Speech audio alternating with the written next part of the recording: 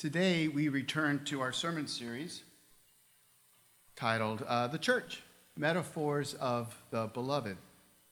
Previously, we've studied a lot of different things. We've studied how the church is the bride of Christ, the body of Christ, the flock of Christ, the temple of God, the priesthood of God. And today we turn our attention to another metaphor, that the church is the vineyard of God. Now, eventually, we will get to the words of Jesus that Hannah Faye read earlier from John 15, where Jesus says, I am the true vine, and you are the branches. But we're going to spend the bulk of our time in the Old Testament. You know, the Old Testament speaks of the people of God being God's vineyard. Sadly, the people of God have not always been a big and beautiful, faithful, fruitful vineyard. Today, we turn to Isaiah chapter 27. It was written around 750 BC. It was a time when the nation of Israel was actually divided into two kingdoms. There was Israel in the north and Judah in the south. And at that time, they were enjoying prosperity. Everything was going really good. There was pretty much peace in their land, but that was all about to end. Isaiah would prophesy that the Assyrians from the north would attack the northern kingdom, and the southern kingdom would find itself trying to get military help from Egypt, of all places. So why this coming doom? Why would God's people eventually end up suffering in exile in foreign lands? Why would this beautiful temple in Jerusalem eventually become desolate? Because the people of God had turned from God. And God lets them experience what life would be like when He is no longer a part of their lives. And you can imagine everything falls apart. Now, chapter 27 breaks into this big prophecy of Isaiah of doom and gloom, and it's meant to give the nation a hope. Though she will suffer for her foolishness, God's love is still upon her. And so the words of Isaiah point towards a day in the future. It keeps saying that day, that day, that day. It's a day yet to come when God restores the vineyards. Now, some of this prophecy has taken place in the New Testament church, but much of it still waits for that final day when God restores and renews the world. Now, as we study this, my hope is that we'll be presented with a loving, glorious, powerful picture of how God has pledged to cultivate His vineyard, the church. Isaiah chapter 27. In that day, the Lord, with His hard and great and strong sword, will punish Leviathan, the fleeing serpent, Leviathan, the twisting serpent, and He will slay the dragon that is in the sea. In that day, a pleasant vineyard, sing of it. I, the Lord, am its keeper. Every moment I water it, lest anyone punish it. I keep it night and day. I have no wrath. Would that I had thorns and briars to battle. I would march against them. I would burn them up together. Or let them lay hold of my protection. Let them make peace with me. Let them make peace with me. In the days to come, Jacob shall take root, Israel shall blossom and put forth shoots and fill the whole world with fruit. Has He struck them as He struck those who struck them? Or have they been slain as their slayers were slain? Measure, by exile, you contend with them. He removed them with His fierce breath in the day of the east wind. Therefore, by this, the guilt of Jacob will be atoned for, and this will be the full fruit of the removal of their sin, when He makes all the stones of the altars like chalk stones crushed to pieces. No asherim or incense altars will remain standing. For the fortified city is solitary, a habitation deserted and forsaken, like the wilderness. There the calf grazes. There it lies down and strips its branches. When its boughs are dry, they are broken. Women come and make fire of them. For this is a people without discernment. Therefore, He who made them will not have compassion on them. He who formed them will show them no favor. In that day, from the river Euphrates to the brook of Egypt, the Lord will thresh out the grain, and you will be gleaned one by one, O people of Israel. And in that day, a great trumpet will be blown, and those who are lost in the land of Assyria and those who were driven out of the land of Egypt will come and worship the Lord on the holy mountain in Jerusalem. This is the word of God. The grass withers, the flower fades, but the word of our God will stand forever. If you want to know God, if you want to know his will, if you want to know his way, we must know his word. Let's pray. Father, this is a glorious word. It rings beautiful in our ears. It encompasses so many things. A lot of them we don't quite understand just yet. So we ask that you would grant us favor in this hour, that your people, your vineyard, would receive from you an overflowing of nutrition from this, your word given to us. May we understand it and embrace it, and may we walk in your ways. As a result of it, we pray. Amen. I did it my way. You all know that song, right? Maybe not if you're younger. If you're the Justin Timberlake crowd, you might not know Frank Sinatra. But in Frank Sinatra's most iconic song, he sings with great confidence the repeated chorus, I did it my way. Now, in my grace group this week, one member said he was asked by a son to sing that song at his father's funeral, and he said, no. Why is it a bad idea to sing I did it my way at your funeral?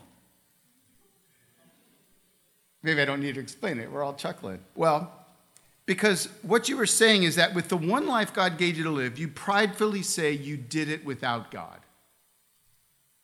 The words of Sinatra's song speak of a person who was confident. They tried their best and have no regrets. Oh, maybe a few. But at the end of his life, he boasts that he has, quote, said the things he truly feels and not the words of one who kneels.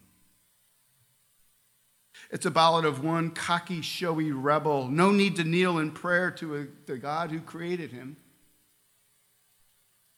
I did it my way is how much of the world lives.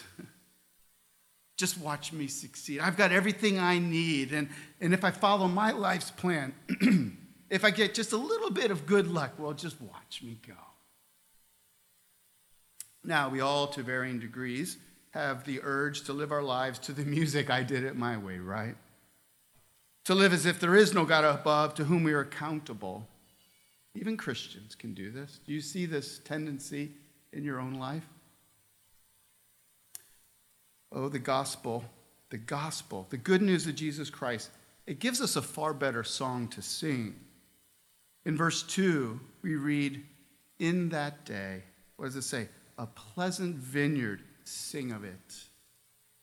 Other translations say a fruitful vineyard. But notice the Lord doesn't say meditate upon it or write a book report or an essay on it. The Lord says sing of it. You all know that feeling when that song comes on the radio that just gets at you, like maybe like before you go out with your friends, it like pumps you up as you're doing your hair. All right, not the guys, maybe the girl. But it captures your whole soul, does it not? That's what we're seeing here. God has a song for us to sing that captures us, body and soul. A song that he gives us to be on our hearts and lips. And the song is that the people of God are his pleasant vineyard, and it's under God's care. That's what we're going to look at this morning. Because we are the vineyard of God, we are to entrust our lives to his care. And we're going to look at that under three headings. First, God is the keeper, God is the pruner, and God is the restorer. First, God is the keeper. Because God is the keeper of his vineyard, we are to entrust ourselves to his care. And the first thing I want us to understand is that God personally cares for his vineyard. You know, unlike a vegetable garden or a flower garden, a vineyard takes an awful lot of time and energy to grow.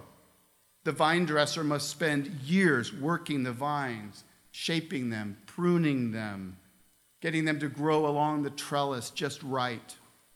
The vine dresser is constantly making sure that the vineyard is cared for. And guess what? It's only the wealthy who could pretty much afford vineyards. And since they were significant investments, they would go to great lengths to protect them. They would typically build large stone walls all around the vineyards in order to keep those animals away.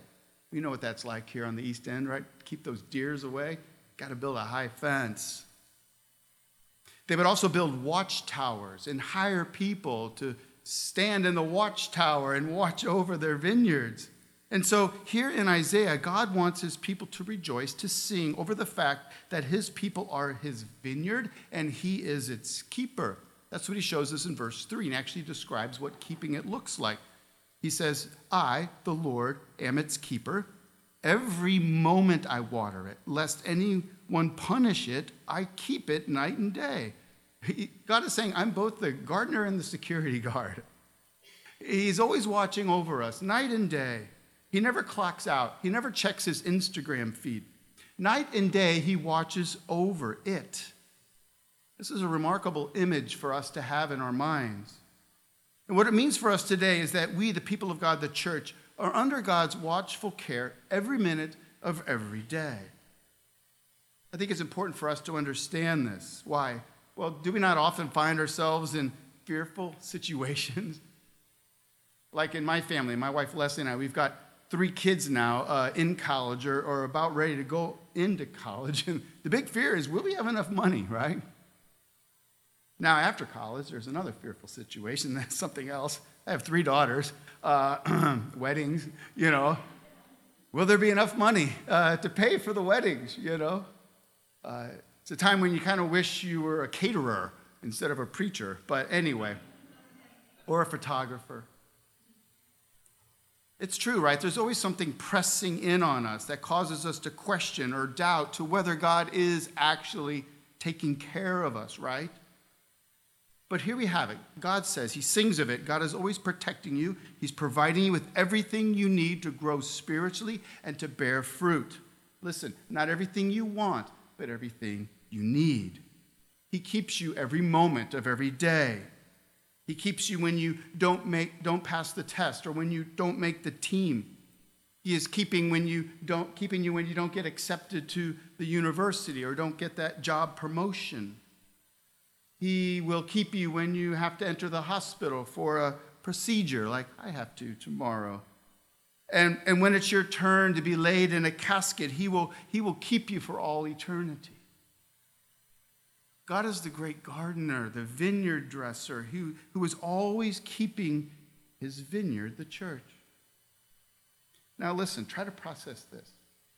I think you will understand this.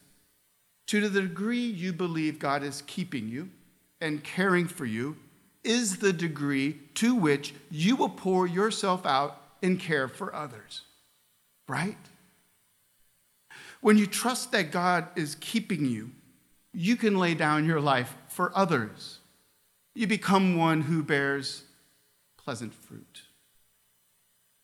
But if God is not your keeper, you will always be focused upon you. You will be your own keeper. And guess what? That comes with great anxiety and worry. It comes with either great pride, look at me, or great remorse, oh, look at me, or both. But when God is your keeper, he will always keep you. The other truth concerning God being our keeper is that his vineyard enjoys his great grace. Where do we see that? Well, we see that God keeps us in his grace in verse 4. God sings this, all right? I have no wrath. All right, it's kind of a crazy thing to sing, but what is he saying? Well, today we kind of scratch our heads, but in Isaiah's day, the people would have marveled, right? See, this song in chapter 27 is actually a remix of a song in chapter 5.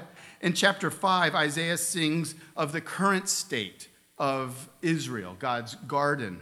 He begins by singing about how God has loved this garden and provides for the vineyard. But as the song moves along, we see that the vineyard is actually rotten and overrun.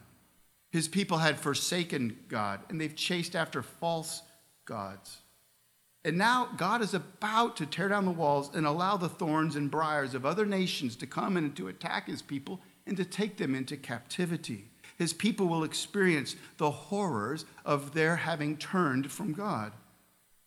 That's chapter 5. But then we get to chapter 7, God is singing the vineyard song, part 2. And here we see God's grace is going to come for his people. In that day to come, I have no wrath. God's mercy and grace is coming. And eventually we're going to see here that even God's enemies are invited in. God said, would that I had thorns and briars to battle. Where are they? They're not here. I would march against them and burn them up together. God is saying that on that day to come, all of God's enemies will be no more. This is obviously future-oriented. There are still thorns and thistles and briars here on earth, people and systems that are against God. But he says there's a day coming there will be no more enemies of God on earth. It's the day when Christ returns to renew and to restore this whole planet, and God's people will rise from the dead. But on that day, when Christ returns, there will be thorns and briars that will be used for kindling for a fire. Now, when modern people read this, they accuse God. They're like, man, your God is just way too harsh. My God would never punish anyone, they insist. But let me point to the true heart of God here, right? At the center of God's heart is love, not wrath. Please don't leave here this morning without marveling at God's grace in verse 5. First, verse 4. Would that I had thorns or briars to battle. I would march against them. I would burn them up together. Or, did you catch that? Or, there's another option. What is it? Or let them lay hold of my protection. Let them make peace with me. Let them make peace with me. For all who insist that God is a mean, tyrannical, angry, judgmental hothead can contend with these words. God offers peace to anyone who would lay down their arms and make peace. The problem isn't with God, it's with us. And listen, God is emphatic with this statement. How do we know? Well, in Isaiah's day, they didn't have like all caps. You know, you got that friend who always texts you in all caps, right? They didn't have emojis or animated GIFs. They didn't even have the lowly exclamation point, right? So, the way they would emphasize something would be by repeating it. And that's what God does. Let them make peace with me. Let them make peace with me. That's what God says. Let them make peace with me. All caps. Heart emoji. Dancing Snoopy gif, right? You guys seen that one? I know you have. All right. If by faith in Christ you belong to the vineyard of God, then the promise of this song is yours. I have no wrath, God says. God has every right to be angry at us human beings. We live selfish lives for our own glory. We deserve God's anger and his punishment, but God says, I have no wrath towards his vineyard. This is because God in his grace has poured out his anger towards our sin upon his own son, Jesus, on the cross. And so when God now looks at his vineyard, he looks at us, he sees his church, and he sees Christ in us and upon us. Isn't that a wonderful thought? We are God's vineyard, and God is keeping us in his grace. So God is the keeper of the vineyard, his people. God is also the pruner. Because God is the pruner, we are to entrust ourselves to his care. You know, my family has a small vegetable garden every year. It's not very prolific. Usually doesn't do too well. I really don't care what goes in it, as long as there's like 3 or 4 tomato plants. And I really don't know a whole lot about tomato plants other than sunshine and watering. And then one thing my dad taught me as a kid, my dad says, you've got to pinch the suckers. And I came to realize he didn't make up that term. Suckers are what tomato farmers talk about. They know all about them. Tomato farmers call these little stalks that start to grow where the branches fork off, they call them suckers. And to the untrained eye, they can look like a branch that's going to bear fruit, but they're actually not fruit-producing growth. They run to wood, is what they say. And so if you don't pinch off these suckers when they are small, what happens? They will grow, and they will suck all the sap and the nutrients and the energy that should be going towards the actual tomatoes, the fruit. And what we see in scriptures is that since God is our Heavenly Father, he prunes us for our good. He prunes us so our lives don't run to wood. He prunes us so that we as his people would bear much fruit. Look at the wonderful goal in verse 6. In the days to come, Jacob, he's speaking for all of Israel, he's speaking for us, the vineyard, shall take root. Israel shall blossom and put forth shoots and fill the whole world with fruit. That's quite an astonishing statement. Do we believe that? My friends, God is doing that right now. In his church, God's vineyard, Christ is alive and at work. And he's putting forth shoots all over the world. And as the branches in God's vineyard become more and more like Christ, the whole world is filled with the fruitfulness of Christ. That is why God prunes us, so that we become more fruitful. And so the world will be blessed by God through us, his vineyard. And so our greatest prayer is also the one we should maybe be a little fearful of, right? Our greatest prayer is to ask God to prune us. See, we need it. And thankfully, if you belong to God's kingdom, he will prune you. In his goodness, in his grace, in his love, he prunes us so that we stop chasing after all the false idols, the things we bow down to in this world. He prunes us so that we stop living the I did it my way life. So he prunes away at us. And yes, it hurts. And it's true, right? At times it feels like God's our enemy, our adversary, but he's not. Listen, God does not punish us. He disciplines us for our good. And we receive only as much pruning as we need in the moment. And by his pruning, we are changed. Look at verse 9. Here we see how God's grace in our lives changes us. Therefore, by this, the guilt of Jacob will be atoned for.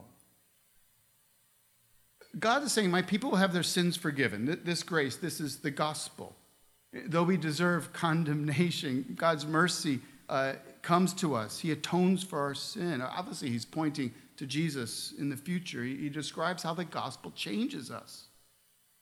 Therefore, by this, the guilt of Jacob will be atoned for, and this, listen, this will be the full fruit of the removal of his sin.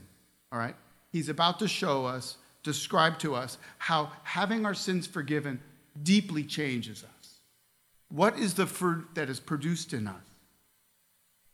Well, the idols that used to captivate us, we tear them down willingly, joyfully. Anything that would distract us from our one devotion to God, we say, no more. Right? That's what we see here. Those who belong to the vineyard, here's what he says, make all the stones of the altars like chalk stones, crushed to pieces. The Asherim, that's a goddess in Canaan, or the incense altars, none of them will remain standing. See that? God's grace has the effect of causing us to stop worshiping other gods. Money, career, Instagram-worthy posts. We removed the song I Did It My Way from the playlist of our lives, right? God's grace causes us to tear down the altars that we used to bow before like chalk stones crushed to pieces. That is why God graciously prunes us. He knows this is best for us. He knows that false gods will only leave us feeling broken and hurting. But when God prunes us, we see how foolish we are, once again, to live for these other gods on earth. And we delight in being his vineyard, and we sing of it. So God is the keeper of the vineyard. God is the pruner of the vineyard. And lastly, God is the restorer.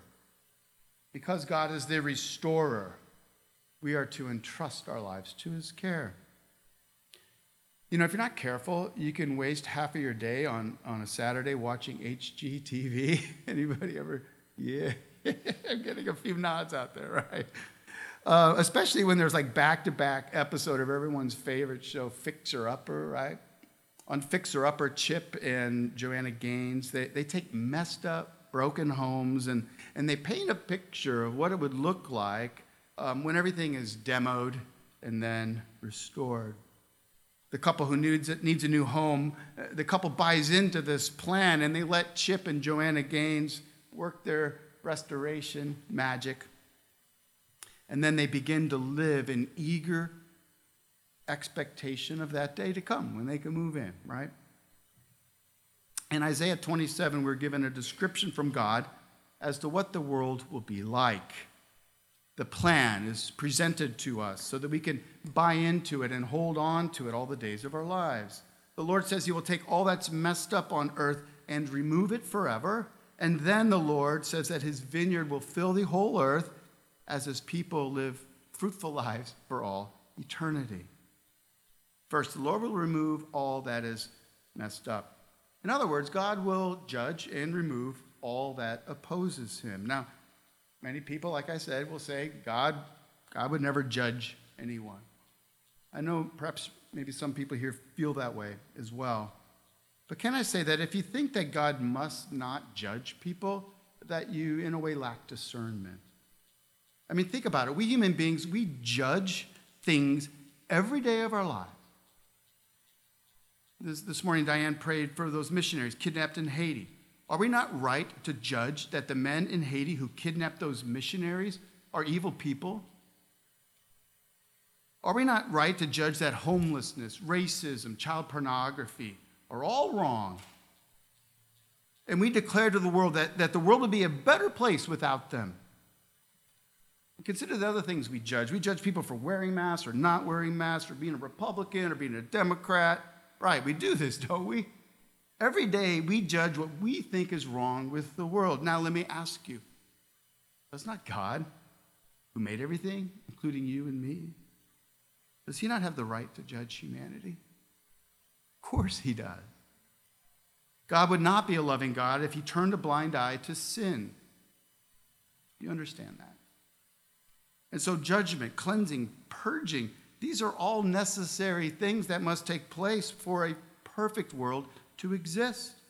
Just as Chip and Joanna say those pea green cabinets have to go, so too God says all that is opposed to him must one day go. We see this in the very first verse. In that day, the Lord, with his hard hand and great strong sword, will punish Leviathan, the fleeing serpent, Leviathan, the twisting serpent, and he will slay the dragon that is in the sea. Here, this Leviathan, this dragon of the sea, will be forever punished. This is apocalyptic language. Leviathan represents God's prime enemy, Satan, and the sin and corruption that has entered into this world. When we read the very second to last chapter in the Bible, in the book of Revelation, chapter 1, it describes this renewal to come, and it says, begins with the words of promise. Then I saw a new heaven, a new earth, for the first heaven and the first earth had passed away, and the sea was no more. This old earth, the way of the evilness, must pass away. It must die, and there must be no more sea. Sea is symbolic of sin. Before God comes down with his new creation, the old one must be judged and removed. And so God's enemy and all the spiritual forces that battle against God and his vineyard will be forever removed. Verses 10 and 11 from our text describe how sinful culture and society will also be judged. For the fortified city is solitary, a habitation deserted and forsaken like the wilderness. The fortified city is a symbol of the world's might as it's arrayed against God. On that day to come, God will make it to be desolate. No longer will there be false idols to worship, career, success, you name it. Not only will God judge society as a whole, but also individual people too. How are those who are judged and punished described? Halfway through verse 11, we read this. For this is a people without discernment. Interesting. That's what's wrong with them. They lack discernment. Therefore, he who made them will not have compassion on them. He who formed them will show them no favor. What are we humans to discern? We are to discern that there is a God who formed us, who made us, and he's the one we must turn to for life. If you lack discernment to see that there is a God who made all things, if you persist in insisting that life is really all about you and your own glory, then there will be a day in which God says to you, I will show you no faith. Listen, this is not God saying, I don't have compassion. This is not saying, I will not forgive people. Remember what he just said earlier. Twice he repeated it. This is his emphasis. Let them make peace with me. Let them make peace with me. The problem isn't with God. He will forgive everyone who turns to him and says, let me make peace. The problem isn't with God. It's with those who insist they do not need his mercy. People who cannot discern their need of grace from God will forever deny their need of it, and in the end, they will get their wish forever. Listen, if you say no to God in this lifetime, then sadly, you will get your wish for all eternity. So have discernment. So you were created and formed by God for his glory. Allow God to make peace with you through the cross of his Son. God is the restorer, and to restore, he must first judge all that is wrong with the world. But then comes glory. Isaiah describes a great harvest and a great celebration. In verse 11, we see that God's people, his vineyard, produce a great harvest. Whereas the boughs of sinful society are dried up and stripped of leaves. In verse 12, we see that God's people, we see them producing a bountiful harvest. In that day, from the river Euphrates to the brook of the Egypt, the Lord will thresh out the grain, and you will be gleaned one by one. We will be gleaned. We're going to bear fruit. God is singing about how fruitful his people will be. My friends, God delights in his pleasant vineyard. And the vineyard of God cannot help but produce fruit for his glory. And with this great harvest, there's also a great celebration. Look at verse 13. And in that day, a great trumpet will be blown. Liza will strum her guitar. And those who are lost in the land of Assyria and those who were driven out of the land of Egypt will come and worship the Lord on the holy mountain at Jerusalem. In our passage, God promises a day to come when his vineyard, his people will no longer be pruned. We will be there. We will celebrate. God's people will gather from all over the world. Even those who have died, who were lost in Assyria, will rise to new life in Christ. For all eternity, we will experience the joy of being God's pleasant vineyard as we display his glory forever and ever. This morning we've seen that the people of God are his treasured vineyard. God himself is our keeper, our pruner, our restorer. So let us entrust our lives to his care. And think about it. How much more should we, the New Testament church, the vineyard of God, how much more shall we sing of it? In Isaiah's day, think of it, Jesus Christ was just a faint shadow of God's grace on the distant horizon. But for us, oh, to us who live now, we've seen Christ and we've heard him. Earlier, Hannah Faye read from John chapter 15. Jesus was about to go to the cross and die. He had promised that he would rise again. And after he rose, he said that he would send the Holy Spirit to dwell in his people. And then God's vineyard would really be able to bear fruit. How? Abide in me. Jesus declared, listen, Jesus says, I am the true vine. In other words, don't attach yourself to anything else in life. Everything else will fail. You will run to wood. I am the true vine, and my Father is a vine dresser. There we go, the pruner. Every branch in me that does not bear fruit, he takes away. And every branch that does bear fruit, he prunes, so that it would be more fruit, so it would bear more fruit. Then he says, whoever abides in me and I in him, he it is that bears much fruit. For apart from me, listen, you can do nothing. And so Jesus says to them and to us, abide in me. Find your life in me. Find your happiness in me. Find your life's purpose in me. He warns us, saying, apart from him, you can do nothing. It's impossible to bear fruit. But when you abide in him, he bears wonderful fruit in us and through us.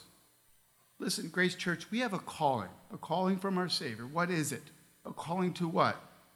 To bear fruit? No. What is Jesus calling us to do? Abide in him. Jesus doesn't say, go bear fruit, go be good Christians, go do this and that, take on the world for me. No, Jesus says, abide in me, come close to me. Then the fruit will take place on its own naturally as I work in you. Abiding in Christ is to be the focus of our lives. To abide in Christ means we center our lives on him. It means we draw near in the Spirit, in faith, in prayer, and devotion, with great dependence. We draw near for grace. And listen, as the grace of Christ courses through our veins, kind of like sap through wood, through a branch, it is then and only then that we do bear fruit. If we focus on the fruit, we will fail. If we focus on abiding in Christ, we cannot help but bear fruit. Grace Presbyterian Church, we are God's pleasant and fruitful vineyard. Let us abide in Christ's love and let us sing of it. Let's pray. Jesus, we come to you now and we confess that we're foolish to live any other way than by abiding in you.